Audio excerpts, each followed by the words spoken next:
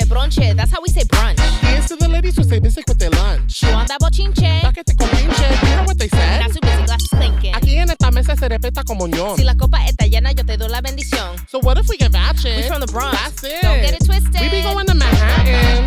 Be a queen. Be a boss. Ladies who brunch and pop it off. Hey, we pop and pop it off. We pop. All right. The episode's about to start. What's up, everybody, and welcome to another episode of Ladies Who Bronche. I am Julissa. What's good, everybody? This is Skittles. And this week, I am so excited to share this beautiful, beautiful artist. She's not only a playwright, but she is a visionary for her community. She works really hard to make sure that the connections that we make are strong, stable, and safe. She continuously builds safe spaces for people, and I admire her so much. And she keeps me on my toes, and she keeps me motivated every time I try to hide from the fact that I'm a playwright or a theater artist. And she always yanks me back in a little bit with love, like, oh, you don't have to, but you don't have to, but. And I always appreciate that she has so much dedication, not just to me, but to so many other Latinx artists in the theater world. Guadalise, who the fuck are you? Hey! Thank you for that, Julissa. I'm over here like, espérate. You gotta do more of that, affirming our people. You gotta say stuff like that. Come on. Okay, not just in special occasions. Like you gotta, You're right. Feed, like that's the thing about feeding into each other, right? How we feed into each other. But yeah, no, ¿qué le voy a agregar yo a eso? No? I have nothing else to say. Yeah, no, I'm a playwright. I'm an activist, an advocate, not an activist. And I'm a performer. And I like to fuck around when I'm not being serious about stuff. Yes. Because I'm the first thing that jumped out was the advocate, not an activist. Can you just expand on that a little bit more? Yeah. So I'm not like boots on the ground and like really dedicating myself in the ways that activists do. So it's just weird. Like people have been starting to like tag on activists to my name, and I'm like, no. I know activists that have literally made, this work their lives. And it just, for me, this isn't anything that I'm putting on anyone, but just for me personally, like it would feel facetious for me to say, yeah, I'm an activist when I know people that have transformed their lives in the ways to be, actual activists. Like, activism is serious work and it impacts people. So to take on that name for me wouldn't feel accurate because I'm not like living that life. You know what I mean? Yes. Yeah. Yes. And I love that you say that because a lot of times, like people do that with me sometimes too, where they're like, oh, she's an activist. And I always use the word advocate because I'm like, no, I'm just using my voice to help.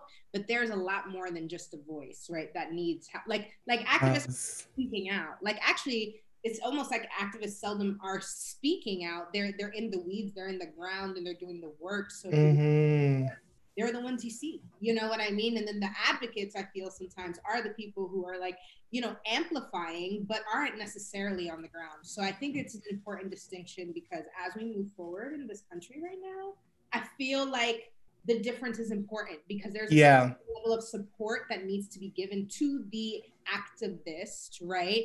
And I think people need to understand what it means to advocate for people, and that the idea of advocacy isn't now tied to like an identity trait, like, oh, I happen to be an advocate. It's like, no, everybody advocates. It's about understanding how we're going to use our power collectively to do so for things that help us all rather than just self-advocacy. So, I don't know. I just think it's great that you made that distinction. Yeah. You say it. I was like, yes, somebody else. Yes. Too, right? I had never heard anybody say that. So that's why I was like, oh, like, pause. Well, it makes me think of like Tarana Burke and the whole Me Too movement, where it's like all of a sudden, like she literally had dedicated her life to this work. And she all of a sudden became like, not the most visible person. Like the ways in which activists should actually be leading movements and should be the voices of reason that we listen to. And again, it's not, because I think sometimes people get discouraged when you hear that, and it's not to discourage folks. I think it's for me especially, it's to be clear on who's leading movements. And I think that's very much a thing of activists leading movements and advocates playing, you know, co-conspirators and supporters and contributing their voices, their money, and all the, you know, your whatever you have access to, you're contributing that to this movement. But at the end of the day, it's the activists that are leading, the people that are, you know, actually forming organizations and like every day on the ground doing the work. You know what I'm saying? Like, and I feel like, especially with the Me Too movement, like it was necessary and it's powerful, and a lot of things, great things came out of that. But I also feel like, hadn't it been for Black women saying, wait a minute, hold up, y'all are not Barry, Tarana Burke, who came up with the moniker, you know what I'm saying? And who has been doing this work for a lot longer than a lot of folks have been, you know, working in the industry or whatever. So, you know, there's to me, it's about visibility and who's leading and who we're watching. And also with like everything going on now with Ice Cube, it's like, sir. 50 Cent. I don't know if you guys heard about 50 Cent. There's a picture of both of them with the Trump hats. But that's a Photoshop picture. Okay. But but the point is not that it's Photoshop. The point is that now they can utilize your image and you to seemingly be of their support. Right. And that's just dumb because y'all niggas ain't getting paid for that. So, yeah. Like, to me, at the end of the day, damn it, y'all don't even get paid for that. Y'all look stupid. Like, and not that anyone should do it for money, but God, at least, you know, 50 is really out here, you know, trying to get, you know, getting rich and not die trying. Like, he might die trying. Like, he might die trying. Scared of some fucking taxes. Like, literally, that's what it's about. And I just think it just speaks to how wealth can transform people, and it's not about leaving the hood. It's about your interest, your self-interest change. Yeah. Suddenly, you know, you think, oh well, I'll funnel my funds into the community directly, so that's how I make up for the fact that I know they get fucked over, so that I don't get fucked over as a rich person. You know what I mean? And wow. You're selling out, like, you know what I'm saying? Like, it just feels like such a. I mean, I don't know. I'm riddled with anxiety sometimes when I write pieces that I'm like, I don't want to sell my community out. How is this gonna look? Right. You know, so I'm just like, so you're just gonna sit up here and like support a man that has vocally stated that his disdain, and not just that, like in New York City, like you ask any New Yorker, they know that man is racist. Yeah, Trump is racist. Like any New Yorker. You know what I'm saying? So I just, it's wild times, y'all. Yeah, it's wild times, but like, you know, just to cement the point around advocate versus activist, I think that what we saw with the Black Square thing that happened was a really big example of a moment, this dynamic of, because now it's not just an advocate in the sense of like, oh, little old Julissa and Ladies Who Bronche posted it. It's like somebody who had a call to action that really moved numbers in the thousands. I'm not saying millions because I can't quote, I don't know if that's true, but definitely in the thousands, like just rushing to put up Black squares. And the advocate says it's a smart social media strategy to take over social media. And the activist says, no, dum-dum. Actually, what you're doing is you're clogging the line for us because actually the news doesn't cover us. So this is the outlet we use. And because everybody's hashtags now, all they're going to see are Black squares and not how we're trying to report things in real time, right? Didn't come from a bad place, right? Like, I don't believe that the people who put together the Black Square thing and it got misconstrued, like different people had different interpretations of it. And like, it became messy, but it was a really, you know, like it could have potentially been a really dangerous situation if the anarchy, or not the anarchy in terms of like people like doing things wrong, but in the sense of like this explosion of emotions that was happening in the street and the police being so aggressive that they kind of really did need those outlets, and it could have gotten really, really messy. And who's to say it didn't? Who's to say there are certain moments and things that didn't get overlooked because of that, you know? But I think the more that we are open to having this conversation about the distinction between the two, and that we begin to self-identify the distinctions among our actions, the more we can get on the same page about how we want to be.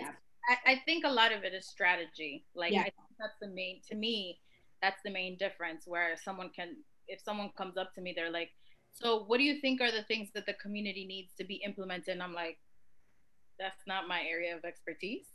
It's like I don't have the strategies for that because it's not something that I'm like experienced in or have like a backup of actual working knowledge. And like even with the blackout thing, right? With the blackout squares, it's like there was a strategy behind that, but when you take that away from the hands of activists and everyone gets involved in a way that is more of to participate, it loses the strategy. And the same thing with like the Lebanon black and white pictures that all of a sudden everybody was posting. It's like it completely lost its original intention, which was to, you know, bring awareness to femicide in the Middle East, and it became this thing of like, you know, women. A glamorous black and white picture. A glamorous black and white picture. I mean, it was still like cute, right? It's like women uplifting women and you nominate other women, and that was cute. But when you go from femicide to it being about glamour shots, it's like, yeah.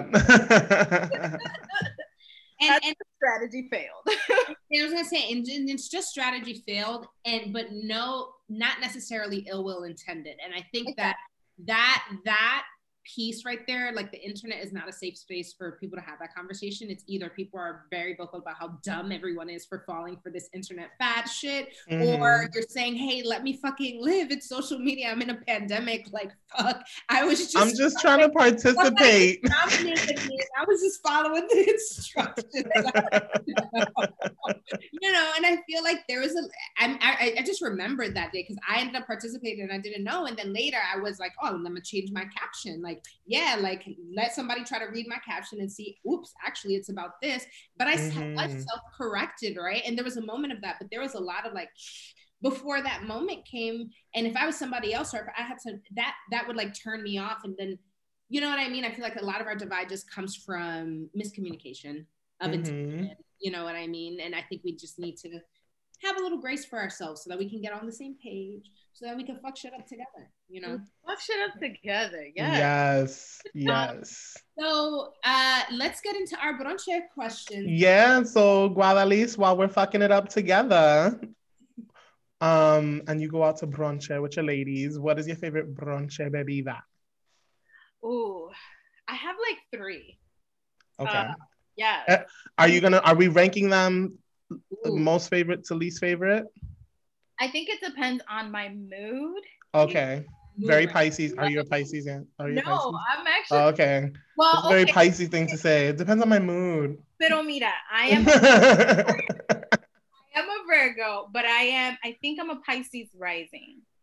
Okay. Cancer moon. Wow. I forget which one. I'm a Virgo, Earth, right? Surrounded by water. So my rising and my moon are both water signs. I don't know what any of that means, but does anyone really know though?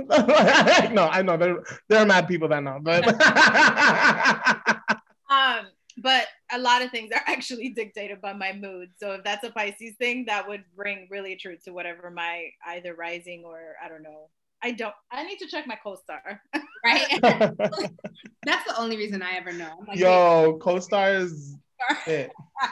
Yes. Co-star's also very savage every day, making me feel like yo, sometimes they be coming at my neck for no reason. Shit, fuck it. No fucking reason. Like there are days when co-stars like, so maybe show people who you really are today.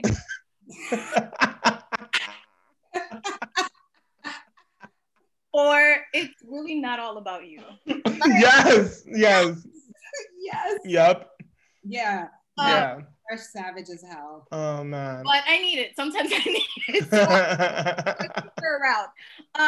But I would say mimosa is always like a go-to because I feel like you have to be ridiculous to fuck up a mimosa. Yeah.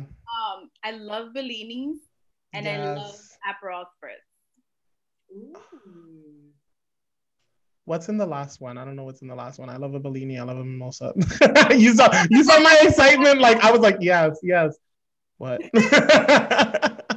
If you haven't had an Aperol Spritz, please have an Aperol Spritz. It's basically like it's like soda water and then Aperol. Aperol is like a drink. It's very like orangey, citrusy. I like this. Okay.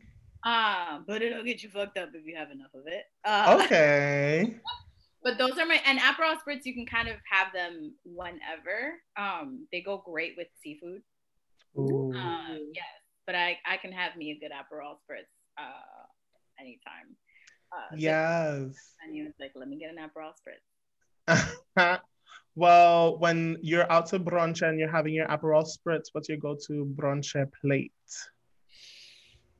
I do love my mango, so it depends on the spot that we're at. There is a really dope spot by me on Dykeman. It's called Pop and Pour, and they have an elevated version of the Tres Golpe. Oh.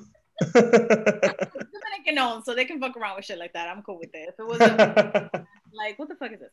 But it's like they make the mango like real cute, and they put on top like the egg nicely decorated, and it's like, you know, it's like a circle. It's a small circle that they've like built up and packed, and then they put the onions on top, and on the side real nicely decorated queso, you know, frito. Yeah. And then the salami on it. Like, it's real nice. Like, it's a pretty dish. Yes. It's really pretty.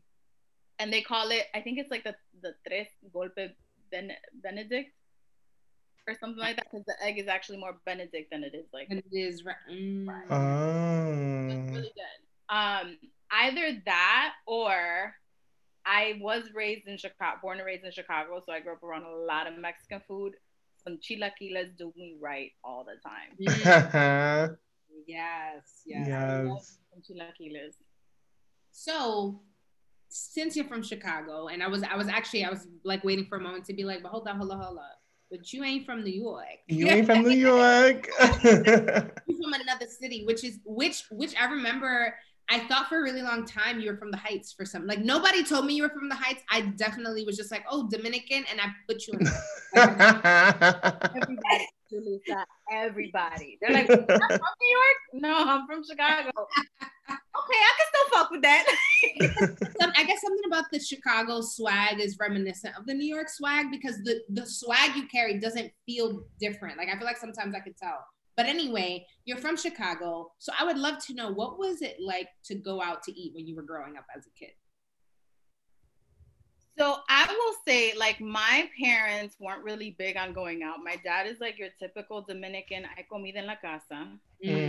Waste money on food, you know. And my mom, like, she's very picky about where she eats. Like, she's very much like, yo no sé quién cocinó esto, yo no sé cómo ellos son en la cocina. Like, my mom is very, she's not a germaphobe, but she's very well aware of germs and viruses and things. So she's always been very picky, and she, you know, she looks at the cutlery, and if she sees, like, you know, fingerprints on the cup, that cup is going back. She needs to, you know what I'm saying? Which is like, we should, right? That's food that you're about to eat. You should have some level of like pickiness, right? So I didn't grow up going out to eat with my parents. I went out to eat a lot with like my aunts, my uncles. When I was younger in grade school, I would do oratory competitions, where I would like memorize a poem or a speech, and then I would like perform it. And I always won like my district, and the school would get a VCR, and I would get McDonald's dollars, like the McDonald's bags. Oh my God. You know, after I would win those little booklets, I would go to my family. I'd be like, okay, Yo. Oh my God, I love that. Yo, I remember those booklets too. Like, those came in clutch. Oh my God, the booklet. Yeah. But like, I felt like I was rich. You were balling. Listen, I was like 10, 11. I would be like, it's on me. That's so fucking beautiful. I like, truly. That is so beautiful. And it reminds me of also Wendy's used to sell the Frosty, the little booklet for 79 cents. And then they used to have one too. It was really good. Oh. So what is your favorite bochincha topic to discuss over a meal? Honestly, I just love to bochinche. That I don't think I have like a particular, I don't like bochinche in the sense of like gossiping and like destroying someone's life, or it being like all over, you know, blogs and shit like that. Like, that's not what I'm into. I'm into like, you know, people I could trust, that I could, because I don't spill secrets. Like, that's never really been my MO. But if I'm with like people that I trust, that I know are like hardcore vault, like I am, like you're a vault, like that's just not gonna open easy. I could talk about anything. Like, you know, I love the saucy shit. Like she did what to who and he said what what, like, you know what I'm saying? I do love me some celebrity gossip. Like that, I don't mind talking about that because that's, you know, it's out there anyway.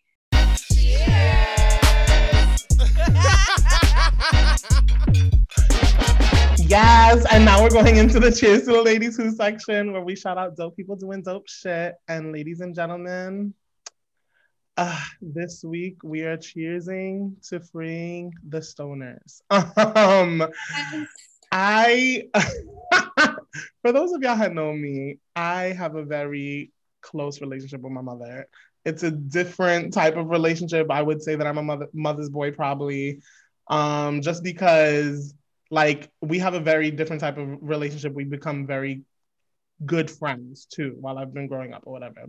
But the one part of my life that I have kept away from this woman is the fact that I like to indulge in marijuana. And I didn't know you bitch.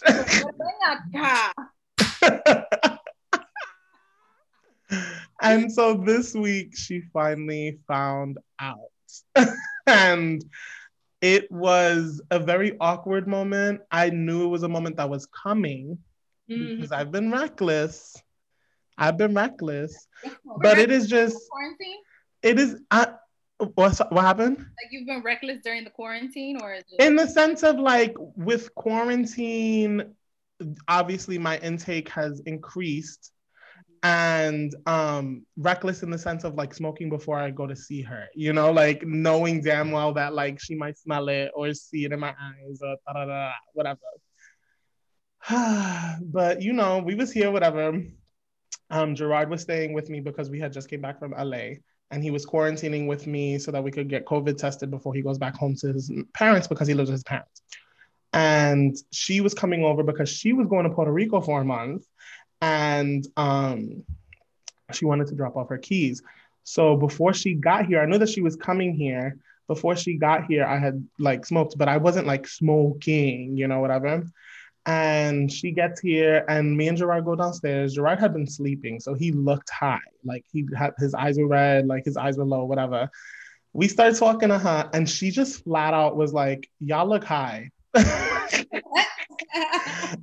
And me and Gerard just completely disregarded the comment and continued the conversation. I forgot what we were talking about, but we just like completely disregarded the conversation. But then also Gerard's doing these stupid little like high things, like offering my mom clementines like while we were talking and shit like that. He's always offering somebody he's always offering people shit. Like then, does that though? That's like normal, but I guess like random shit is like, you high? Because it was the way in which he was doing it too. Because he was like mouthing it instead of saying it and like going like, yes, like bitch, like talk. We here, we talking, whatever. Anyway, so she said that we continue talking, and all of a sudden I get to the point where I go to give her a hug. And her head, my mom's short, so her head is like right on my chest. And I hug her. She goes, you smoking? Your shirt smells smoky. Are you smoking cigarettes? Like literally, boom, boom, boom, and 3 things. And I literally was like, I knew she was gonna find out. I just didn't know she was gonna find out like this. And I looked at Gerard and he goes, you smoke? I was like, Gerard. Ooh, that came quick. He was like, you smoke? And I was like, Gerard. And then I turn to my mother and I say, we do not smoke cigarettes in this house. We indulge in marijuana. And she was like, I knew it. Because cut to like a week before when 2 weeks before when Jessica was here, there was a point where she had came and we had been smoking and my mood like shifted between when I spoke to her before she got to the house and when she was at the house. So she had some type of suspicion and she had been asking me questions like about the difference between THC and CBD and so I knew that she had some type of inkling, but I did not know that that was going to be the moment that it came out. And it came out And we laughed it off. She was like, you're a grown-ass man, so I can't tell you not to do it. But if you try other drugs, I'm going to have to shoot you. And then I was just on my like, touche. And, you know, yeah. I mean, it's out in the open. This was the one aspect of my life. You know, like, I feel like now I could just be. I feel like you came out again. I came out again. That's what I was thinking too. It was like coming out again. Yeah. Thank you. You know, I didn't really have a coming out story because my mom just flat out. Long story short, it was when I was still living with her, and I had an old ass empty container that had weed in it. It just had the stem because I told myself, I was gonna collect stem because I was trying to make weed tea. And so she had been going through my jeans and she found it and she was like, Julissa, like, how am I supposed to explain this to your family? This is such a disappointment. Your aunt would die. I'm not even gonna tell her because it would break her heart, and she has heart issues. I can't even tell her. Why are you doing this? I've failed as a mother. Like, literally, like, it was like this whole thing. And like, she didn't even hit me. I think my fear has always been like, if my mom found out, she's gonna beat my ass. But she didn't even hit me. She was just like, it was literally like this big dramatic moment. She's like, oh my God, your father would be so, I'm not even gonna talk. I'm not even gonna tell him because it's embarrassing and da-da-da. And it was this whole thing. And I was just, and she won. I felt like a piece of shit. Like, I was like, wow, I've literally been a disgrace to my name. I'm a disgrace to the name. But I didn't stop smoking. So you know what I mean? I was just kind of like, I'm going to accept I'm the disgrace. And the reality is I don't think I'm a disgrace, but like just this idea of understanding that is just her relationship with drugs and how she does not like drugs is her relationship with drugs. And so I respect that. I'm not going to try to convert her to anything. If she has no interest in drugs, that's it. That's it. You know, but I don't smoke in her house. Like, I would never like disrespect her. That was another thing my mother said. She was like, just don't do it in my house. I was like, Mom, I'm really gonna go all the way up to Nourish House to smoke up a joint. Right. Like, you know, I'm also, and by the way, I'm not the only child that does it. You know what I mean? I'm over it. Who did you throw? They know. Damn, there's 4 other siblings. This one of y'all. They know who they are, and I don't care. You know, I'm speaking. So, you know, I just think it's interesting. But for real, I think that part of my willingness to say it out loud comes from a place of wanting to become more of an advocate around weed and weed and justice around people who've been incarcerated for absolutely crimes related to weed. And also a new avenue that I'm like, you know what? I'm feeling this vibe of like weed feminism. And I'm just like, yeah, there's this way in which the relationship I have with weed feels very unique for different reasons that are tied to my feminism. Even just the example that like I grew up in a household where that was the reaction to finding a stem, you know what I mean? Like, so I actually came across this brand called Buy Weed from Women. And they're just, you know, they have an IG platform. I encourage everyone to follow them.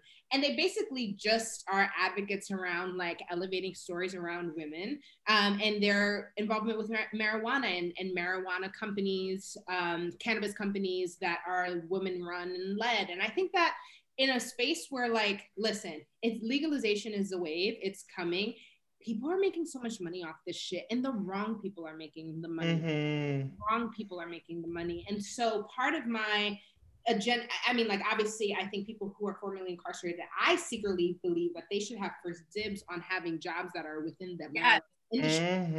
My personal, if they want it, right? Like, not trying to pigeonhole them, but I think that they should be guaranteed spots. I think they should be put back in the seats of the expertise that they had before they got locked up. Like, let them go back into it. And if they didn't know much, then let them learn. Like, anyway, that's its own thing. But just thinking about the framework of women with weed was not a thing I thought about until I literally saw the like Instagram page. And I'm like, yes, women and weed, there's this very particular relationship, and it's something that's important to me. I joke around a lot with Skittles about it, but I'm like, yo, my relationship with weed is important to me for many reasons. In the same way that my Afro versus my Dominican blood is important to me. It carries some of that same weight. So Buy Weed from Women, it's a brand I totally recommend everybody check it out. Is that IG, Buy Weed from Women? Yeah, Buy Weed from Women. They have this jacket that I bought, and I've been rocking it. In fact, I rocked it in my neighborhood, and I didn't realize it was like a school day, and like the kids were in school physically. So I literally was walking. I went halfway up a block, and I just saw a bunch of little children in front of a Mr. Softy truck, and I was like, "You're gonna turn around. You're not gonna walk past those kids with this jacket." So even though I'm an advocate, I'm still working through my insecurities. Around advocating. No, respectful. Okay. You know, yeah.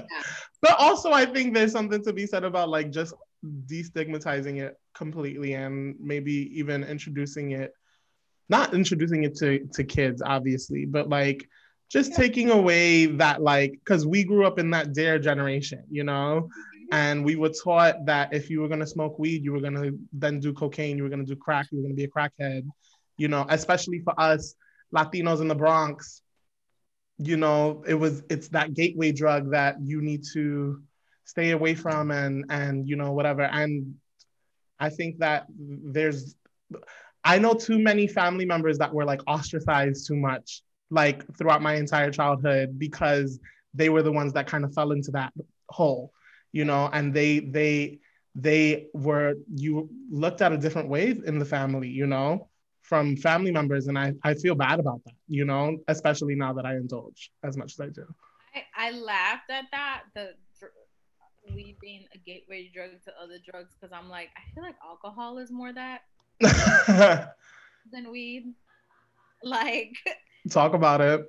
Real. But I think, you know, there's definitely the point of when like coming out to your parents. Like I don't smoke weed just because my lungs are like, I've tried cigarettes before and my lungs, like I literally sounded like a 90-year-old smoker after I felt like, you know, like I was walking around like this. So I was like, not for me.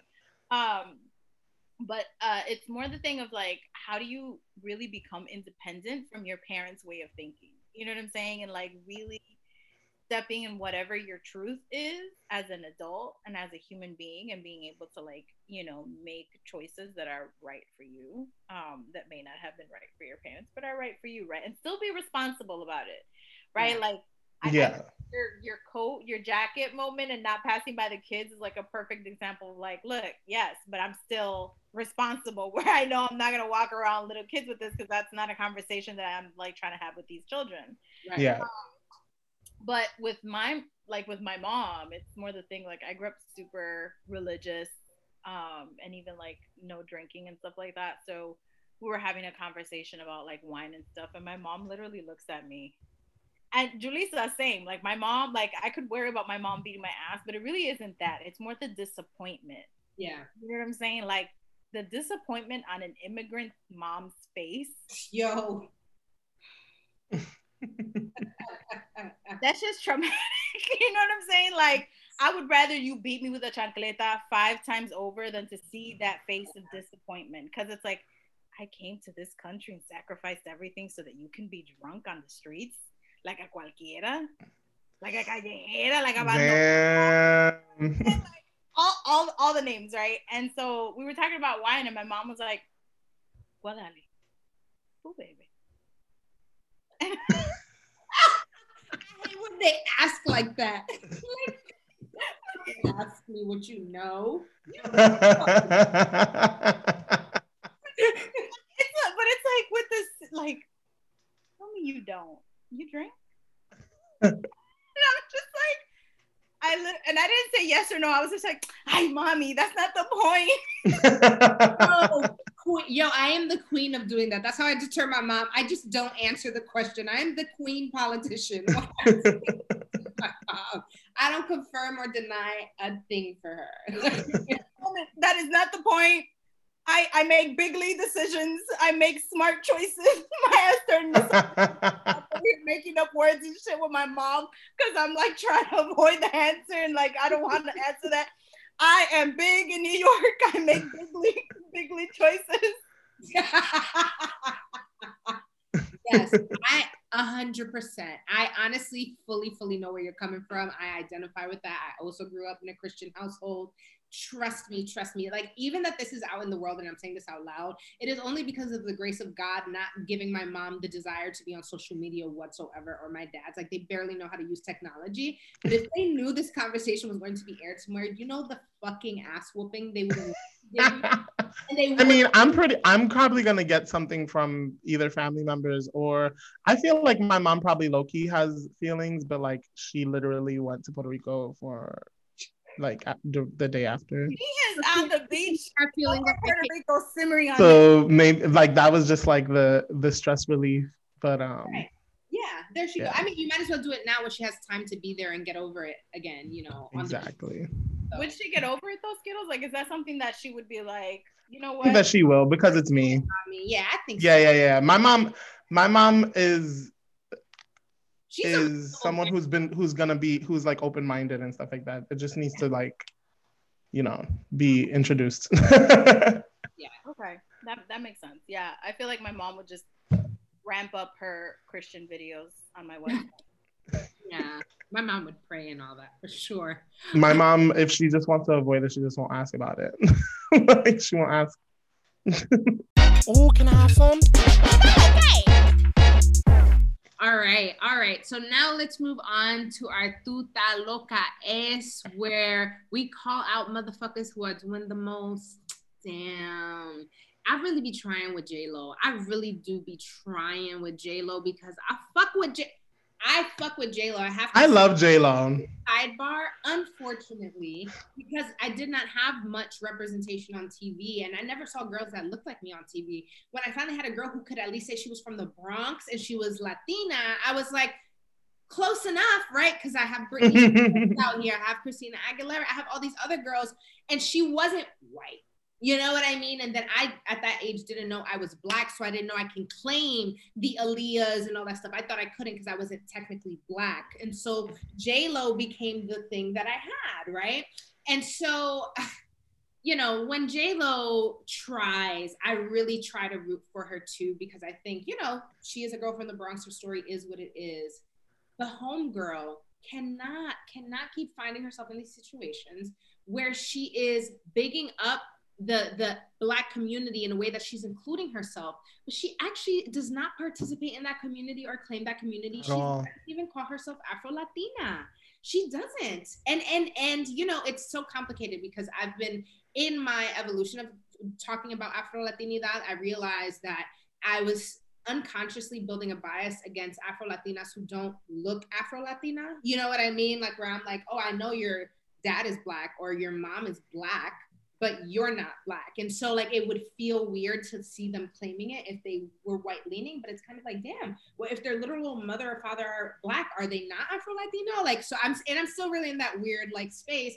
But J-Lo to me is kind of like, sis, I feel like we even gave you chances to just claim it and go ahead and say that that's what you were, but you never did. And you were just always like, what? When she said the N-word in I forgot what song, it was just kind of like, those were the lyrics. Mm-hmm. You know what I mean? Like, the captain was a huge opportunity, and he was like, what? It's a huge opportunity. Like, you know what I mean? And now it's like, I'm always going to be your negrita from the Bronx. Negrita. Yeah. So I have like, I'm like, because I know that there's going to be, because I do love J-Lo for all the same reasons. Only I obviously identified it more because I was Puerto Rican and, you know, same neighborhoods, all that stuff. But like, and like, so I know that there's going to be the people that will try to defend it by saying that negra is like a term of endearment in Spanish, right? Like, my father used to call my mother negra, and my mom's not dark skinned, you know? And I never grew up thinking that when he said that, called her that, he was, you know, it was any type of racial like connotation to it. So I've known negra as like a term of endearment. Right. But when it is J-Lo who has found herself in these situations several times. It's like, where is your team to tell you not to do this shit, girl? Like, this is several times, and you keep on doing this toxic ass shit where you're just not commenting on it. Like, you're doing it. People are having backlash, and then she doesn't say anything about it, and she just lets it exist, and that's a problem too. Well, that's a PR move, it's like, you'll ask like, where are her people, but she's got like a ton of PR people behind her as well. And I feel like, because this was kind of also the thing with Gina Rodriguez, it's like not addressing certain things and kind of letting them die out, because it's like, oh, social media, people will forget after like but I think the conversation with J-Lo, like, yes, right, there's the nuance of, it's a term of endearment. Yeah. Like, I have an uncle who would call his wife, who's like, white, negra. Yeah. Dark hair, right? That's the thing. It's like dark features, and I watching like soap operas, for example, would be very confused, or even like the term tall, dark, and handsome. I would be thinking of a black man when someone would say, "Oh, he's tall, dark, and handsome," and then when I start talking about him, like, that's a white man. You know what I mean? He's got like dark hair and dark eyes, so it's like tall, dark, and handsome. Where it's like, it's not really talking about the skin; it's talking about the features. Yeah, but I think the issue with J-Lo and saying Negrita from the Bronx is that she's never addressed herself, similar to what Julissa saying. It's like she's never addressed herself in that way before. Like, right now, the moment that we're in, to all of a sudden just throw that in there, with no context. And I'm talking like, when you talk about the visibility that, and I say Black Latinas, I don't use the term Afro Latinas as much. I say Black Latinas because I'm being very specific about who I'm talking about. These are two light white Latinx artists, right? Doing a form of music that was created by Black people. And you look at Maluma's videos, where are the negras? Because that was my other thing. It's like, and of all tracks to be on, you're on a Maluma track. Reinforcing the shit. Exactly. And that's, and I think that's, while I think most Latinx folk understood what she was saying, even me in understanding what she was saying, I'm like, that's still out of context, because it's not a term that we've ever heard you say about and even more so now with everything that's happening politically, and then it also makes me think of like her All Lives Matter post with Lin-Manuel on that song that they did together. Oh, what? I didn't know that there was an All Lives Matter post. What? I don't know what you're talking about. So let me. I know that they did a song together. Wasn't it for Puerto Rico? Yeah, it was. No, it was after the Pulse shooting, the shooting at Pulse. Pulse shooting, yes. They did this song together, and they performed it on, I think it was Good Morning America. And J-Lo posted a video on her page, or not a video. She posted a picture of her and Lynn, and she wrote hashtag All Lives Matter, hashtag something else, and she caught the fury and she took it down. And it was the same thing of like not really addressing it. And when we think about like really think about J-Lo, I'd be forgetting that J-Lo's old. J-Lo comes from our parents. She's like our parents' age. And that, think about their mentalities. And it's, I don't know if it's like, it shouldn't be expected, but like, and it doesn't justify it, but just to put that into the context of like, she's old. Saying that. I really genuinely mean that, because you said that, I'm like, you know what, and you're right. Because I got older cousins that think like that. I got older. It's like, yeah, oh no, she's just from that school of thought, period. But can I, I'm gonna say this, yes, but when you have people like her and a lot of these other like older artists that are constantly reinventing themselves, it's like you're reinventing yourself in a way that if you're not also educating yourself on how these topics and these things are relevant, like you're just really trying to stay relevant for your celebrity and not because you're actually being an artist. Because that's a thing of like, what is an artist, right? Mm-hmm. And how does an artist like execute their art? There's conversation behind it. You're calling to something. Come on. And maybe I'm putting too much on them when I say artistry, but I have heard J-Lo calling herself an artist, so it's like, okay, sis. So what is your right? If you're gonna claim it, you know what I'm saying? So it's definitely, I do agree with you. Like, she's older and comes from a different time, but one, this conversation with her is not new. Yeah. You know, you can either educate yourself or you can continue to you know, act in the vein of ignorance, which then it's like, well, that's just you being willful because you're refusing to educate yourself. And the other thing is, you know, staying relevant within the hip hop movement and the ways in which hip hop moves and adjusts and who becomes part of hip hop. Like, I think that it's really important to know what's going on. I mean, and especially right, like, I think that there's also a cognitive dissonance if you're not going to be aware of what's going on politically and how that's also affecting the music that we're seeing. It's like, what are you really contributing to this moment? Right. You know, and here's my other thing. If you can educate yourself on non-binary and trans experience because your nephew or you're nibbling. You know what I'm saying? Like, apologies, not, you know, nibbling. If you're able to educate yourself on that, like, you know, like, and I will say, like, I was the one that had all of J-Lo's records, J-Lo's perfume. I had J-Lo sweaters. I had J-Lo tops, J-Lo outfits. Like, whenever she would pop out with something new, I was all over it. Like, to the point where people were asking me, like, ¿Qué pasa con J-Lo? Like, who's she marrying now? And it's like, you know what I'm saying? Like, a fan. And I would follow her career because same thing, like, you know, a Latina from the hood. You know? Even though that really wasn't what it was the hood part. It wasn't just that she was a Latina, it was the hood part. Yeah. Even though someone was like, she didn't really grow up in the hood. Like, I guess that. Yeah, she's from Castle Hill. She went to prep school for, I think, middle school. So she didn't like have like she grew up in a townhouse. It wasn't like, I mean, it was still the Bronx in the you know, like in the neighborhood now. To her, yeah, it actually isn't.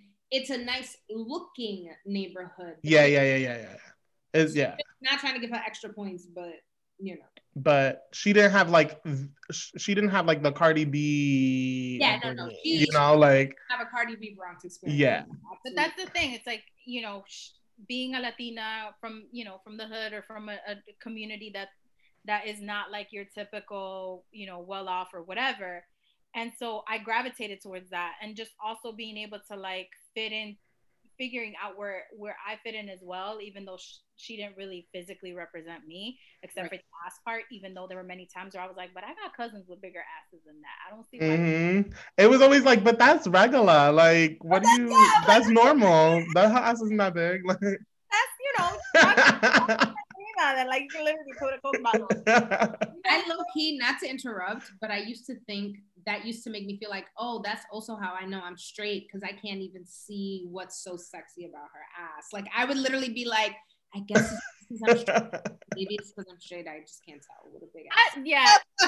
Like, I literally used to think that that's why I couldn't see it. I was like, because everybody else is drooling. I just don't see it. Well, and the way she's branded it, but now, like in the beginning of her career, she never like commented on it. But now she literally like has a moment in stage where the dance is clear and she does a big, you know, and she's talking about big booty, but you gotta, yeah. And that's another thing with her branding. Like, she's branded herself the Bronx girl, but I obviously haven't done my research, but I can't really pinpoint the part of the Bronx that she's really like been funneling all this money into, you know, like giving it back to the community. Yeah. Because if I were J-Lo, give me J-Lo's career. Because if I were J-Lo, there would be a J-Lo dance studio on Castle Hill. Right. There would be a fucking School of the Arts. Skittles. You know, in the Bronx. Skittles.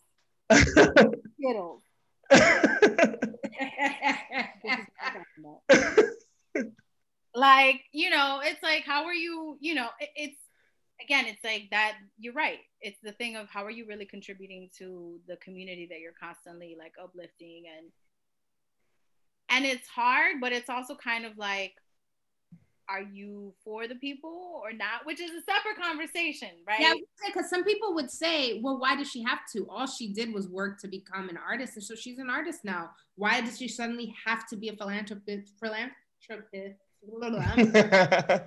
and also be an artist at the same time? But as an artist, she's allowed to talk about where she comes from. That's not her exploiting them. That's her truth. And so why does she have to do that? This is not my opinion. I'm just saying that there are people who feel that. And I wonder, what are your thoughts to that? Like, you don't have to. Well, for me, there's, again, I feel like we can also tie this conversation to, like, you know, people like 50 Cent and Ice Cube, in the ways in which you're supposedly working for your community, but not really. Right. And, you know, not consulting with activists to really see what is actually needed, what are the strategies that are already in place and things like that. And you can argue, you know, it's like, well, if you're going to claim someplace, right, that is a form of exploitation, because you're also gaining street cred by claiming this place, you know, especially as her being an artist that has worked, you know, R&B, hip hop, or whichever genre. I feel like they all bleed at this point. But it does give you a certain amount of street cred, and that's the thing that, you know, where things become commodities and things become what's the word, where they can become something that you can use for commerce to gain some kind of yes. You know what I'm saying? Capital. Well, yes, and it's not, capital's not the word you're referring to, but it's like a capital. It's just, yeah. And to be able to claim, I mean, that was part of her thing, you know, on the 6th, like that was her stamp to come out, like, I am this woman from the Bronx, and that's my community. And I think she does have an understanding of how important it is to have the support from your community. And that is where I pause with what you're saying, Skittles, because it's like, knowing how much the community has supported her, right, regardless of all the fuck shit, regardless of this and that, what are you really tangibly contributing back to your community for that support? And it's, you know, not that it should be transactional, but there's a certain level of responsibility when you think of how we function under capitalism. It's like, okay, you're going to function willingly under this system that in many ways is oppressive, but how are you using that to not just your advantage, but also to your community's advantage? You know what I'm saying? And you can ask that about really any celebrity. You can also wonder the case, you know, and like, yeah, Barbados, right? Yes, what has Rihanna done for Barbados? A lot, you saying that made me think of this this random ass fact. My friend is from the same town that Madonna's from, in Michigan, and apparently her brother's homeless in the town. Stuff like that, yeah. Isn't that a random ass, like? Really random, yeah. I'm like, but I'm thinking about like how you have all this fame and you're not even giving back to your own. I mean, there's also whatever. There's also levels of that. Of family, right? Like, I don't know what her dynamic you know. Yeah. I'm saying, like, Meghan Markle, I know that her and her dad don't fuck with each other because her dad is, you know, all types of messy, and I wouldn't help someone out like that either. You know. That's real. That's real. So, you know, I'm not gonna comment because, you know, I feel like familial relationships get really sticky and weird, and who knows what her brother's mental state is, if he wants help or if he's like accepted her help or any of that. But I think when you look at it from like a larger scale of community and you claiming things, it's like, well, how are you actually, you know? And I think of like the fundraisers for Puerto Rico when the hurricane hit and all that, and just the repercussions of that after. And it's a lot. Celebrity is a lot. Yeah, no, for sure. But I just need my girl to, you know, check herself a little bit. Just like, you know, I get the whole term of endearment thing, but to me, that term of endearment argument is the same argument as, but Goya has done so much for the community and they've given so much money and so much scholarship. You're going to cancel somebody who supported this community? Yeah, it feels like the same argument. It's like, yeah, it becomes about a bit more than the financial things and the flashy toys that they've given us. And it becomes about the righteousness and the value behind it and what that perpetuates if we allow it to slide. And people just don't want to. Some people are like, oh, fuck that. We're not going to see it in our lifetime. So why do we have to be the ones to care that much? Mm-hmm. It's silly. J-Lo, get your team together. I still love you. I'm tight at you though. You know, we'll see what your next thing is. Ooh, this looks good. Oh my God, this is delicious. I definitely want to taste that. So now we're going to move into our plate of the day. Afro-Latinidad on stage. So I have to say, like, for me, being in theater, it took way too long in my theatrical like career for me to recognize that there were other Dominicans in theater. I thought that with outside of like the people who I had entered MCC theater with, who there happened to be some Dominicans in there, like outside of them, that we were very scarce and that I would have to do some really big digging to find them. And for a while questioned, like, I mean, how many Dominican playwrights are there? Like, if I wanted to look at like, you know, history, theater history, like how far back could I actually go to try to surface Dominican theater if I wanted to? And I remember feeling like it needed to then be my job. Like everything that I was going to do should have my Dominican identity in mind, because I should, because I am, and no one else has, right? And in that narrative, and really that came from like lack of exposure, lack of, you know, education and stuff around that. But I just, you know, I remember entering theater and feeling like I was already taking on something that meant that I needed to be transformative and changing something, which already made it different than what I knew everybody else was going to do in the space, which, you know, it was good and also like made it really intimidating for me at the same time. And so now that we are living in a time where we're having discussions around theater, the stories we're telling, who is telling these stories, you know, how are we casting and keeping inclusivity in mind? It's been really interesting to reflect on, like, yeah, I guess for so long, like, even though I understood that there was a way in which I still subscribed to the system of theater and what it was telling me I needed to do. And I always thought of it as like, I have to follow their way first. And then when I get there, then I can fuck shit up. But now I feel like with the pandemic and Broadway being closed and just the Black Lives Matter movement altogether, there's room for theater and Black voices, and specifically even nuanced Black voices, and not just capturing the African-American story, but diving deeper into the diaspora, mm-hmm. that maybe that changes a little bit. So I've been thinking about this a lot. And since you, Guadalis, are a Black theater artist, I, you know, wanted to dive deeper into this conversation with you. And my first question that comes up is even just like, what was your first interaction with Black theater, and even specifically Afro-Latinx theater? I'm trying to remember, like, I saw Black theater in Chicago, and Court Theater in Chicago. They're like on the South Side. They're at University of Chicago, but they do a lot of August Wilson revivals. So that was really my first interaction with Black theater, in the ways of which, in how I watch theater now. The theater company that I also work with a lot, I work with two companies in Chicago a lot, Aguijón Theater, which is a Spanish theater company, and Urban Theater Company. And Urban Theater, they produced one of Susan Laurie Park's plays, Fucking A. Pretty sure. I think it was Fucking A, yeah. So those were really my first experiences with Black theater. With Afro-Latinx theater, I would honestly have to say it would just be me. Yourself. Myself. That's certainly my answer, you know.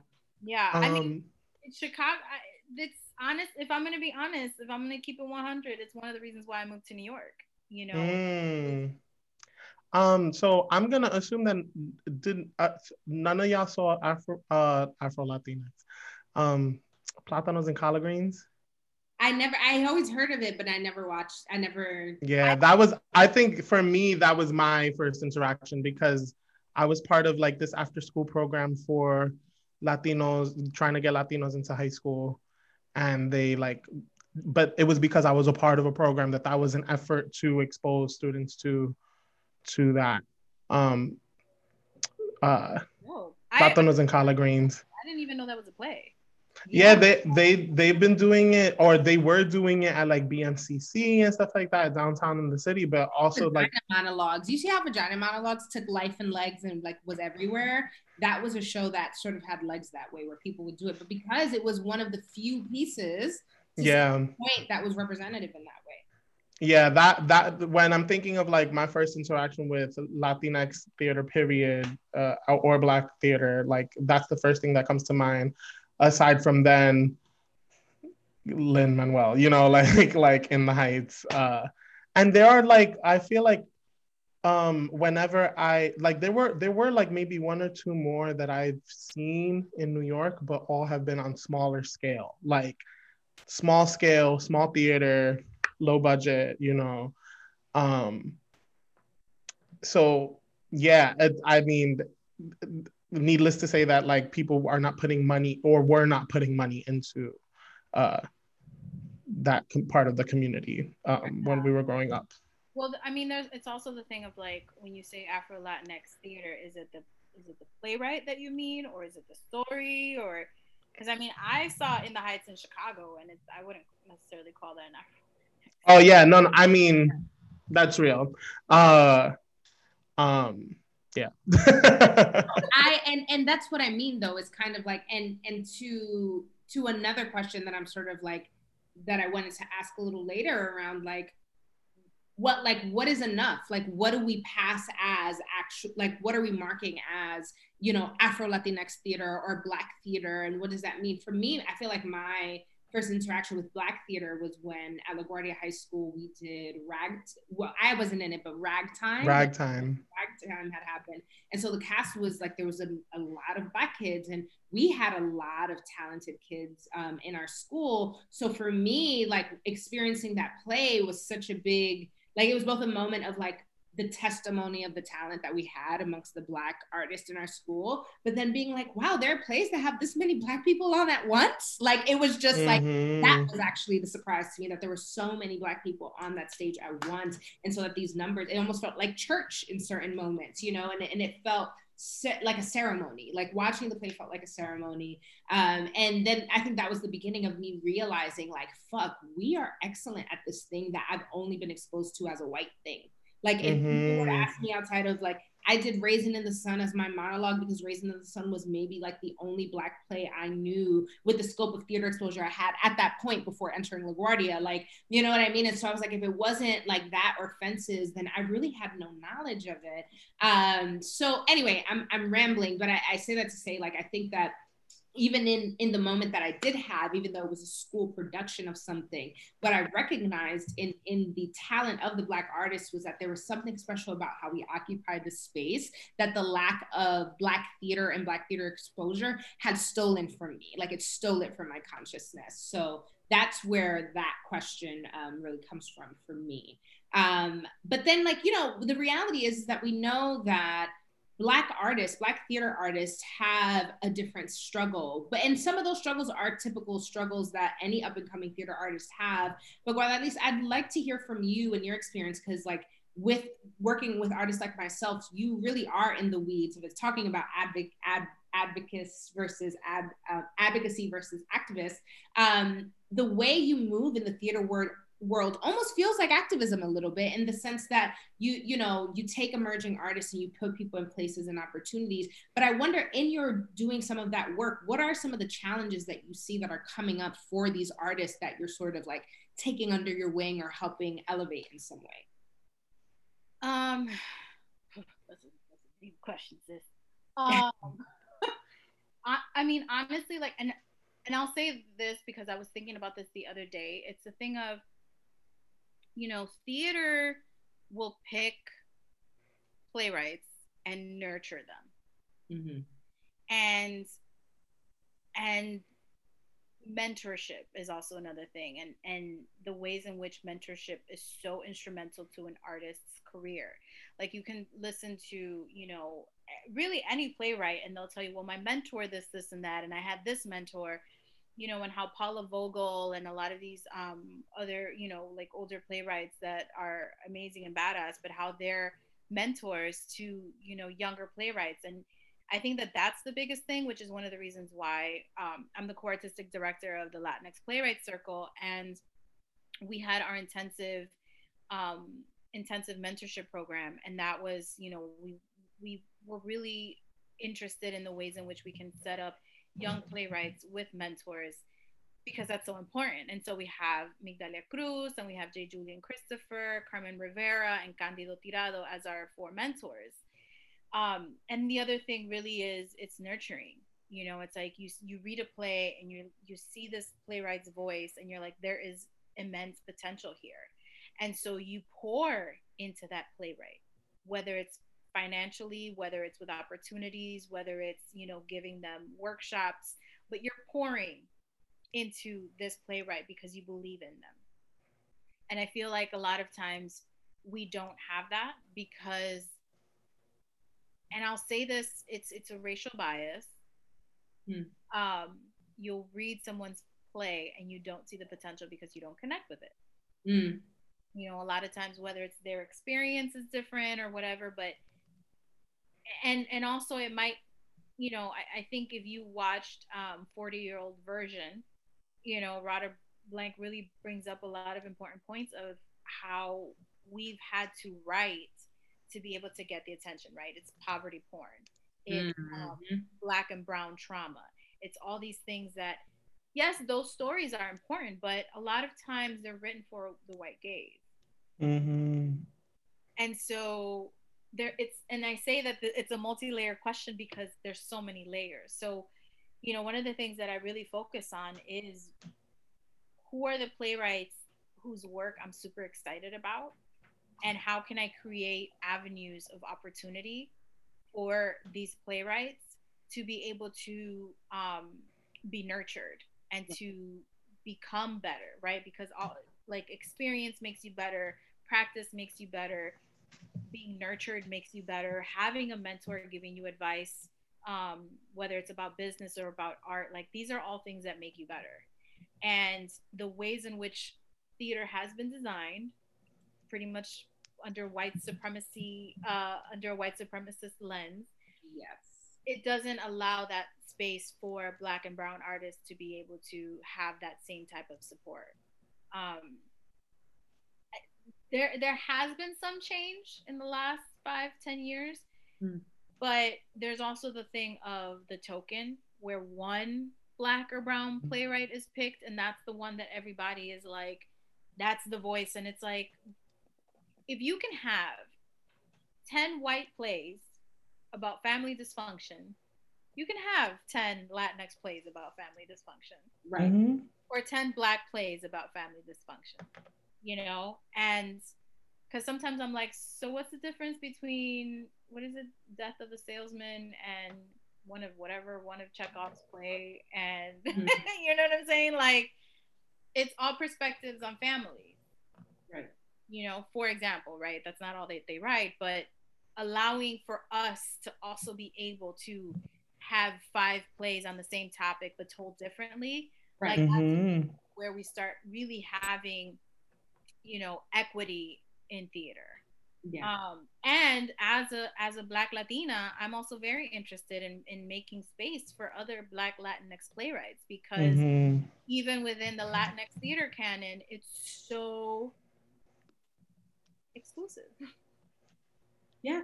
You know, it's great, and I think that's why I think I admire the way you work so much, because it is a space creation rather than I'm going to stay within this systemic lens that tells me they're only going to pick one of us. So it better be me. Like, you know, I think it creates this environment. And I think it's taken some time, but for a while, I think some of the separation of these communities finding each other wasn't because we didn't want each other. It's because we were all in different little nooks where someone who was in the more white people, I don't know why I was looking for other language, where we had white people or institutions that were around us where we were the only ones that they saw. And so we had a very individualistic experience about who we are and what that meant to theater, because they didn't have an exposure and they didn't know the numbers behind how many people, you know, were actually existing within this realm. And so finally, because of social media and the evolution of how theater gets created, and because theater is not that big of a world at the end of the day when you really think about it, as we started to emerge, and I think that our generation had an emergence that perhaps didn't actually happen before us, right? Especially when I think about Black artists and, you know, Afro-Latinx even specifically, that we came around the same time. So as these people were like, oh, we found a new, and then it was all like, we were all like, there's more of us? Like in a way that was, but we naturally, because we understood and had been like shaken by these institutions and spaces in such a way that we were so traumatized that we were just, so, it was a breath of fresh air. It was the opposite of competition and feeling like, oh, who's that? It was like oh, we can do something together, my God. Yes. People. And I think that that's also what the Latinx Playwright Circle is with for me a bit. I'm not going to put that on that person on you, but like for me, seeing that was just kind of like a fuck yes, because we don't need them. Mm-hmm. We just were hidden behind them because they were holding us behind them. We don't need them. So anyway, sorry, I got passionate there. I love that, but it's you know, it's true. It's like, you know, I started doing theater in Chicago, and there aren't a lot of Dominicans in Chicago, so there really wasn't a reference point for me in that sense, right? Like, there's a lot of Latinx theater artists in Chicago, but not a lot like me get the visibility. So I was very much interested in figuring out where they all were. And I actually found out about Marco Antonio Rodriguez, he's not Afro-Latino, but he is Dominican. And I found out about him before moving here. I remember a friend of mine who was from New York and moved to Chicago. He was like, oh, do you know this playwright? And I was like, oh, no. And that was at the time when his play at Repertorio Español, Ashes of Light, had come out. And that was like the idea that there's another Dominican playwright, like, who's actually getting stuff produced and is featured in the New York Times. Like, to me, that was like, yes, like, we are out here doing this work and this is possible. It's just a matter of how do we connect with each other and really create the thing of like, we come in numbers, so you can't deny us, you know? Mm-hmm. And moving here, I'm gonna be honest, like, I legit thought my experience was gonna be so much different than it was in Chicago. And it's been really frustrating to have to live in a neighborhood that is predominantly, you know, Dominican, that is predominantly one thing, and theater refuses to acknowledge, like, theater here in New York City refuses to acknowledge Dominicans in a way that to me is actually violent. Because when you think of all these theater artists, artistic directors, whoever, that gentrify the Heights, yes, and then go to theater, who are Dominicans? I don't know who these people are. They're the neighbors that you're fucking kicking out of the neighborhood. You know what I'm saying? It's like violently removing people from their homes and then pretending like they don't exist when it comes to doing theater work, you know? And then when you look at the data of how Latinx folk, I think, are like almost 30% of the population in New York City, Dominicans being the, you know, the biggest population. And again, it's like, then why isn't that reflected on New York theater stages? Right. Where Latinx work is like, I think like less than 10%. Yeah. You know, so it's like, it's this cognitive dissonance of like, you're really not reflecting the reality of the city that you're living in. And so that's also a lot of what drives me as an artist and as an advocate, is this thing of like, you can't keep denying that we exist. I'm also a loudmouth. So it's like, I will fucking yell and will be up in your institutions yelling about how y'all need to like have more, you know, be more representative of the city that you're living in, because otherwise you are living in fallacy. You are existing in fallacy, you know? And I will say that a lot of that does come from watching Black theater artists that I know and I love be hella unapologetic about their work and their existence and their humanity. And I feel that it's so important for us to also live in that, being unapologetic about our humanity and live that truth as artists, right? Because that informs so much of the art that we end up ultimately doing. Absolutely. Come on. Yes.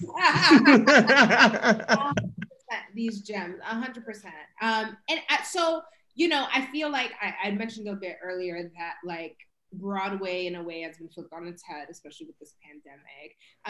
And I'm curious, what are some ways you think we can start to challenge Broadway to make space for more than just the Lin-Manuels and their Hamiltons?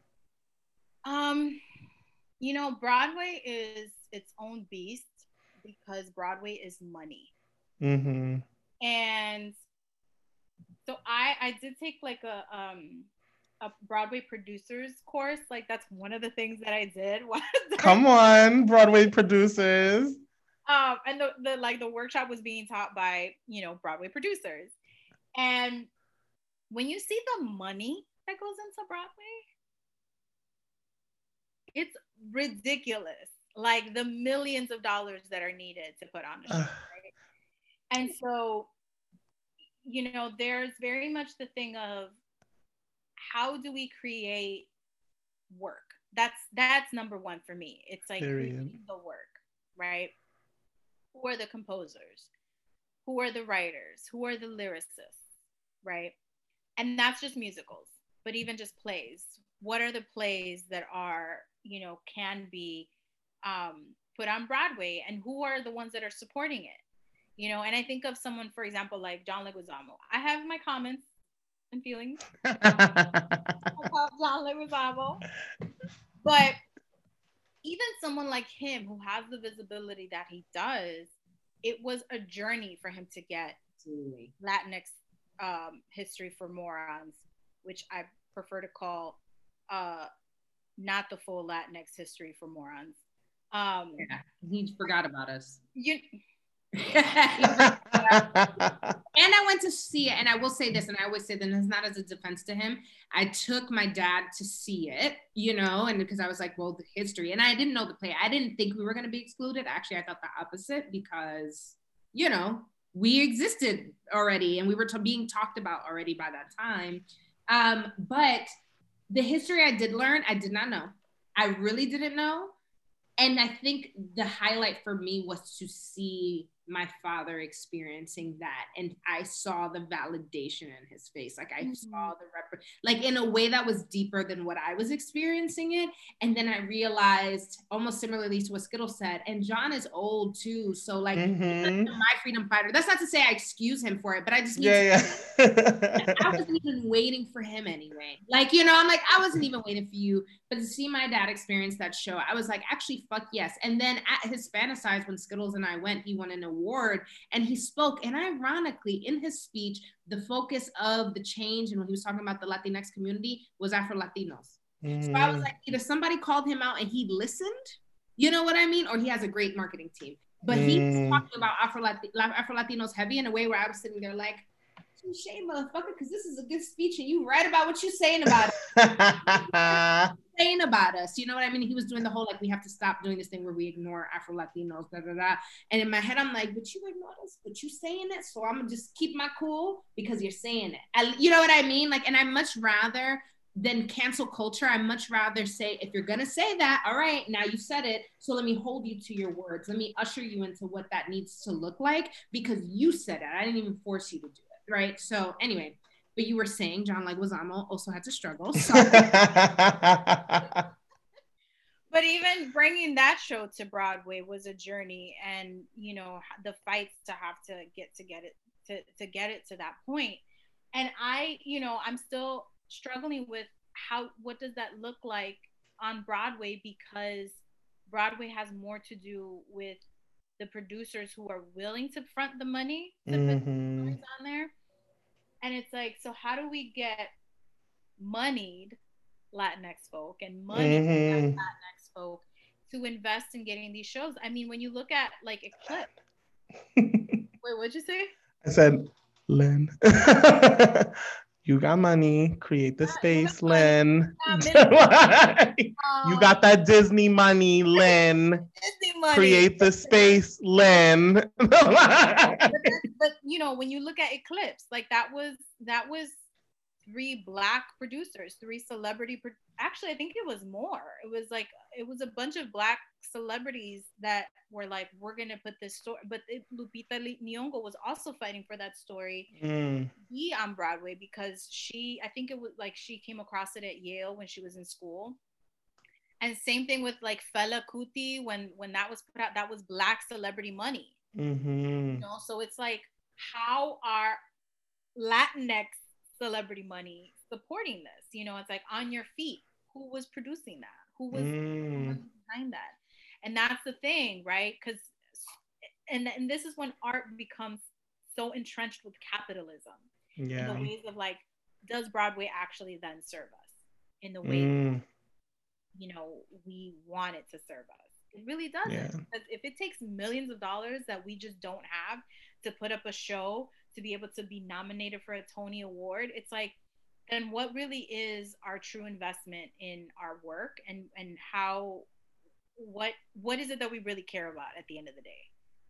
You know? Which is crazy, because I feel like if only these people with this money knew how much people would turn out for this work, how much the community, how much they would gain from it monetarily by just investing in it, because the community will support the art that's being produced. Yes, but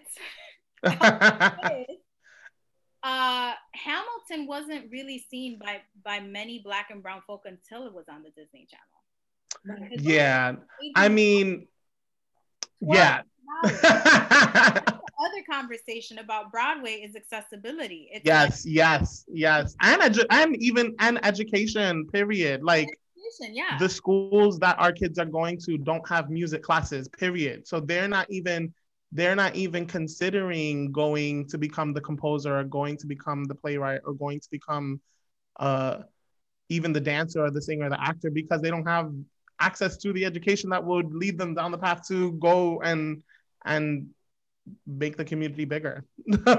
Right. And then the responsibility is like, you wonder if it's like, okay, so then is that the playwright's responsibility to then really try to make it as accessible to audiences as much as possible? Like, I think of Slave Play, which is I never watched it or read it, but I have to. I know. I'm not putting that on you, sis. I've been told I have to, and I was like, okay. Well, someone else. Well, it has 12 Tony nominations, right? Yeah.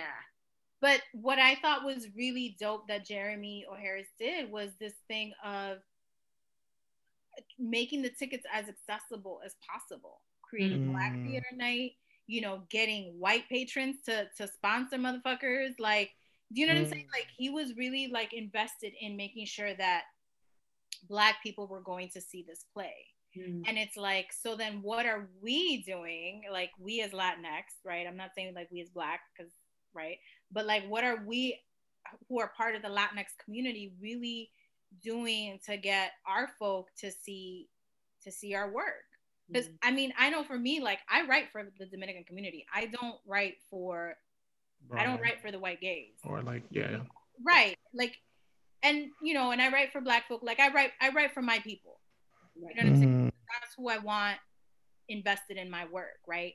And if, you know, white folk are able to connect with it, great. Right. I'm a storyteller at the end of the day. Like, if I'm as a storyteller, people are going to connect with the story regardless, right? It's the same reason why we can read Greek mythology and fuck with it, because we get it. You know what I'm saying? Like, that's just storyteller. But the specifics of the story and the nuance of the story, like, that's eso pa mi gente, you know? But knowing that, and a play gets to like Broadway, or it gets to like one of these big off-Broadway theaters, it's like, then what is my role as the playwright, as the creator of this work, to make sure that my community is coming to see this work, right? Like, it's so layered. Like, theater is so layered, and being a theater practitioner, a BIPOC practitioner of theater, is so layered, because there's all these things.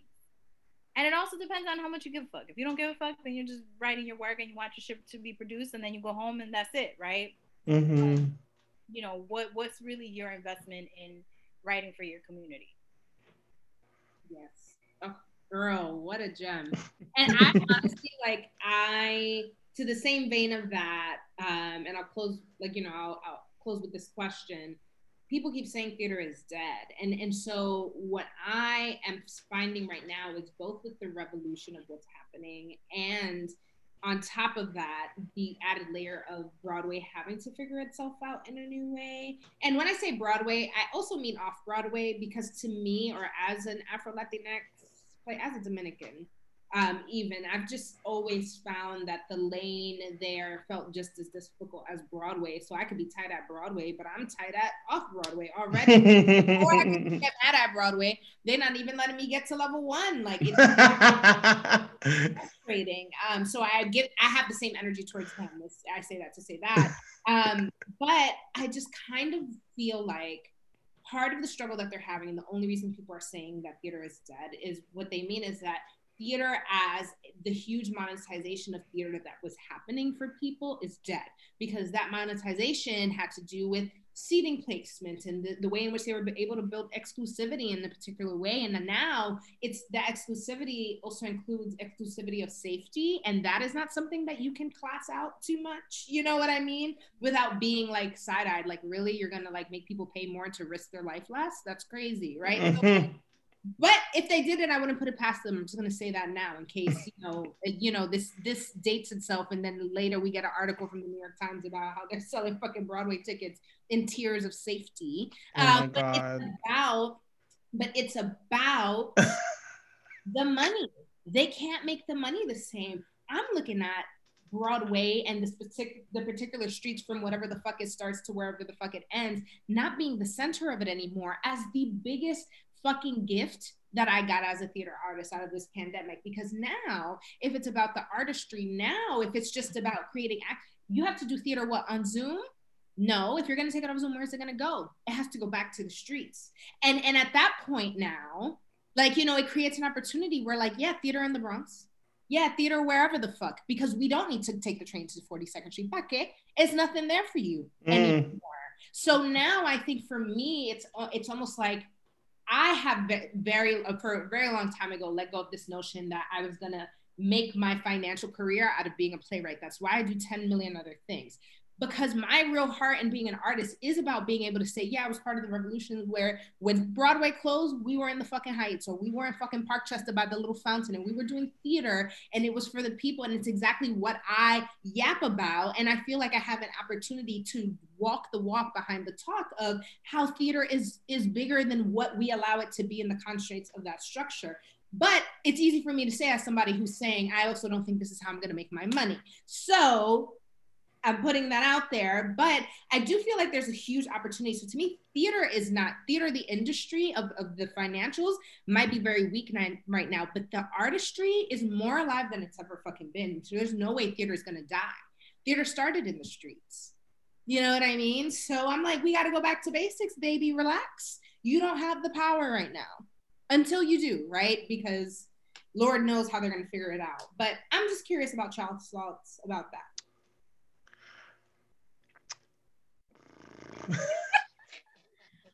I will say a lot of theaters, specifically off-Broadway theaters, the money that they have, they don't make it from ticket sales. It's donations. Donations, it's grants, it's subscribers, like, ticket sales. But a great majority of these theaters, the money comes from wealthy people giving the money, from their board and all that. Mm-hmm. So theater can be reinvented. Like, it doesn't have to be in a space, absolutely, right? But it's like, it's the thing of how do you change a way of doing things that people will buy into and people will see the benefit of it. I don't think theater is dead. I do agree with you, Julissa. It's a matter of like taking it back to the streets and really seeing how there's the thing of something that has also been with me is we've been doing theater the same for the past how old is Shakespeare? You know what I'm saying? It's that, and it's very Greco-Roman, it's very British, right? But I'm also very much like, well, okay, cool. So how were my ancestors doing theater? Right. Think of how our ancestors would come together in, for example, like with Tainos, when they would come together in the bohíos and, you know, in the bateis and create music and tell stories, because that's how they kept their history alive. Right. That's a form of theater. You're doing that, you know, with the community. That's theater. Yeah. Or during rituals and ceremonies where where everyone is there watching these. That's theater. Yeah. You know, the performances. Hasta cuando se montan los santos, and you're doing. That's a theatrical. That shit is theatrical. Yeah, that's the theatrical thing of it, and I'm more interested in seeing in the ways in which we can really think outside of how we've been doing theater, in the ways that are reflective of our cultural differences and our experiences. You know, the things that I love about experimental theater and even like immersive theater, right, is because it's fucking different. It's not the usual shit that you go and you see you have 2 acts, you know, you go pee in the middle and then you come back and you sit down. You know what I'm saying? Like what are the different ways that we can do theater? And to me that's exciting, because it's like we're going to revolutionize and not even revolutionize, because that sounds real like, oh, you know, like just like super like, even to the basics. It's like, how can we let artists be artists? Right. How can we let artists use their complete imagination to tell this story that they want to tell? Right. You know, because that's also the other thing when you look at like how white supremacy works. It's forcing non-white folk to operate in the ways in which white folks operate. So it's like, I have to do theater how you do theater, but that's not how I tell stories. Right. Can I do it in my way? No, because this is how we do things. And it's like, can we allow for a different way of telling stories, a different way of doing theater? So I don't think it's dead. I also, you know, right now because of, you know, Black Lives Matter and the pandemic, I'm also seeing a lot of, you know, white folks moving away from being allies to becoming co-conspirators. And that to me is really exciting.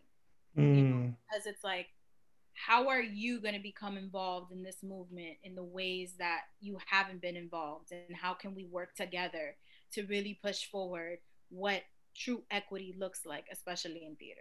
In general, for our communities, our neighbors, and our family members. But as artists, what does that look like in theater? And I find that really exciting. I'm also really loving seeing young Black and brown kids like just really fucking shit up and like being creative. Like, yeah. I know people have issues with TikTok, but I'm like, these kids, they're creative as fuck. Yeah. These kids are creative as fuck. The babies shall lead. Yeah. I'm here for the TikTok kids. Like, I am. Because some of it is really fucking creative.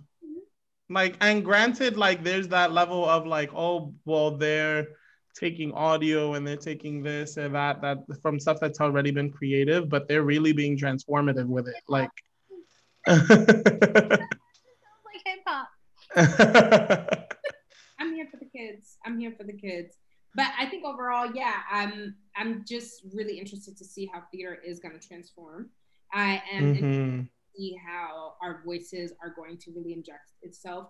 I think because theater is, you know, down, like is one leg out right now, that even the use of technology and how that plays a role in theatrics is going to create more space for more theater makers. And excuse me, I'm excited to see it. I'm just excited to see what happens.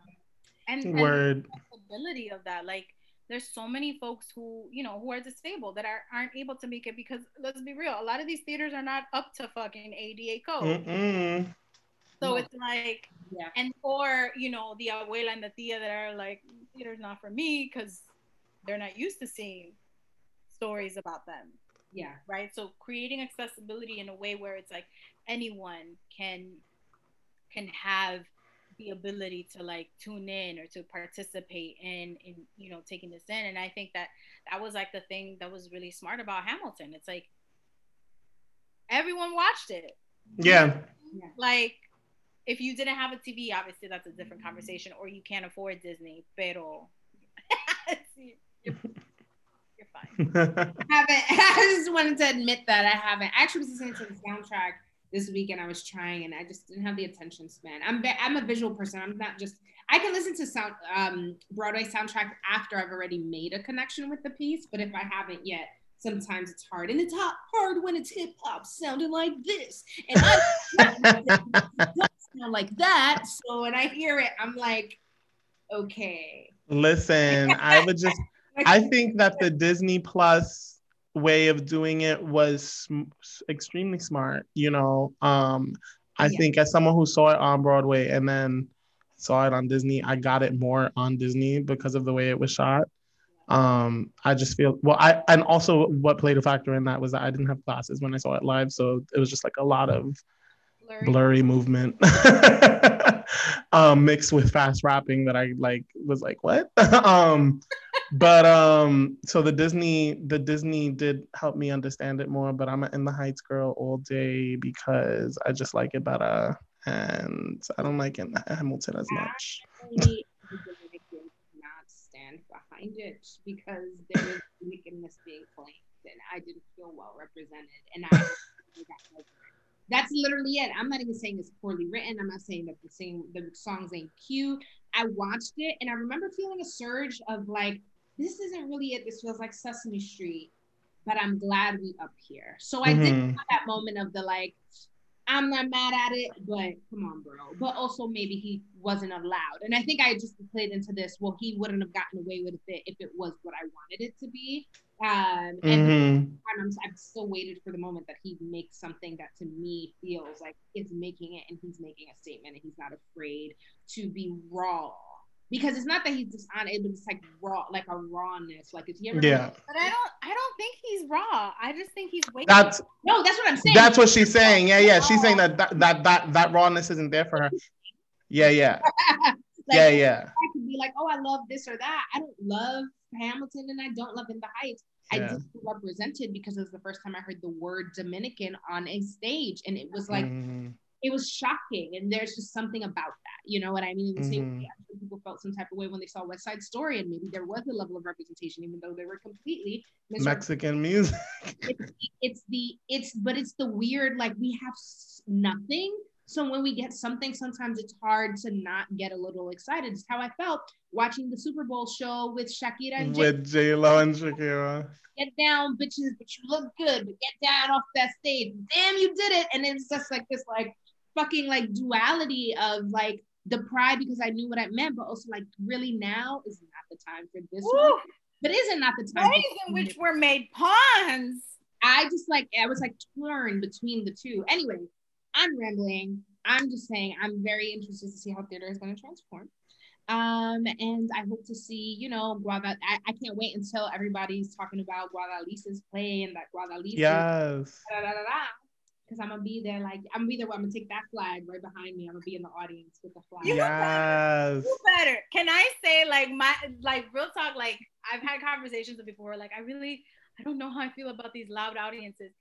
I love loud ass fucking audiences. Right now.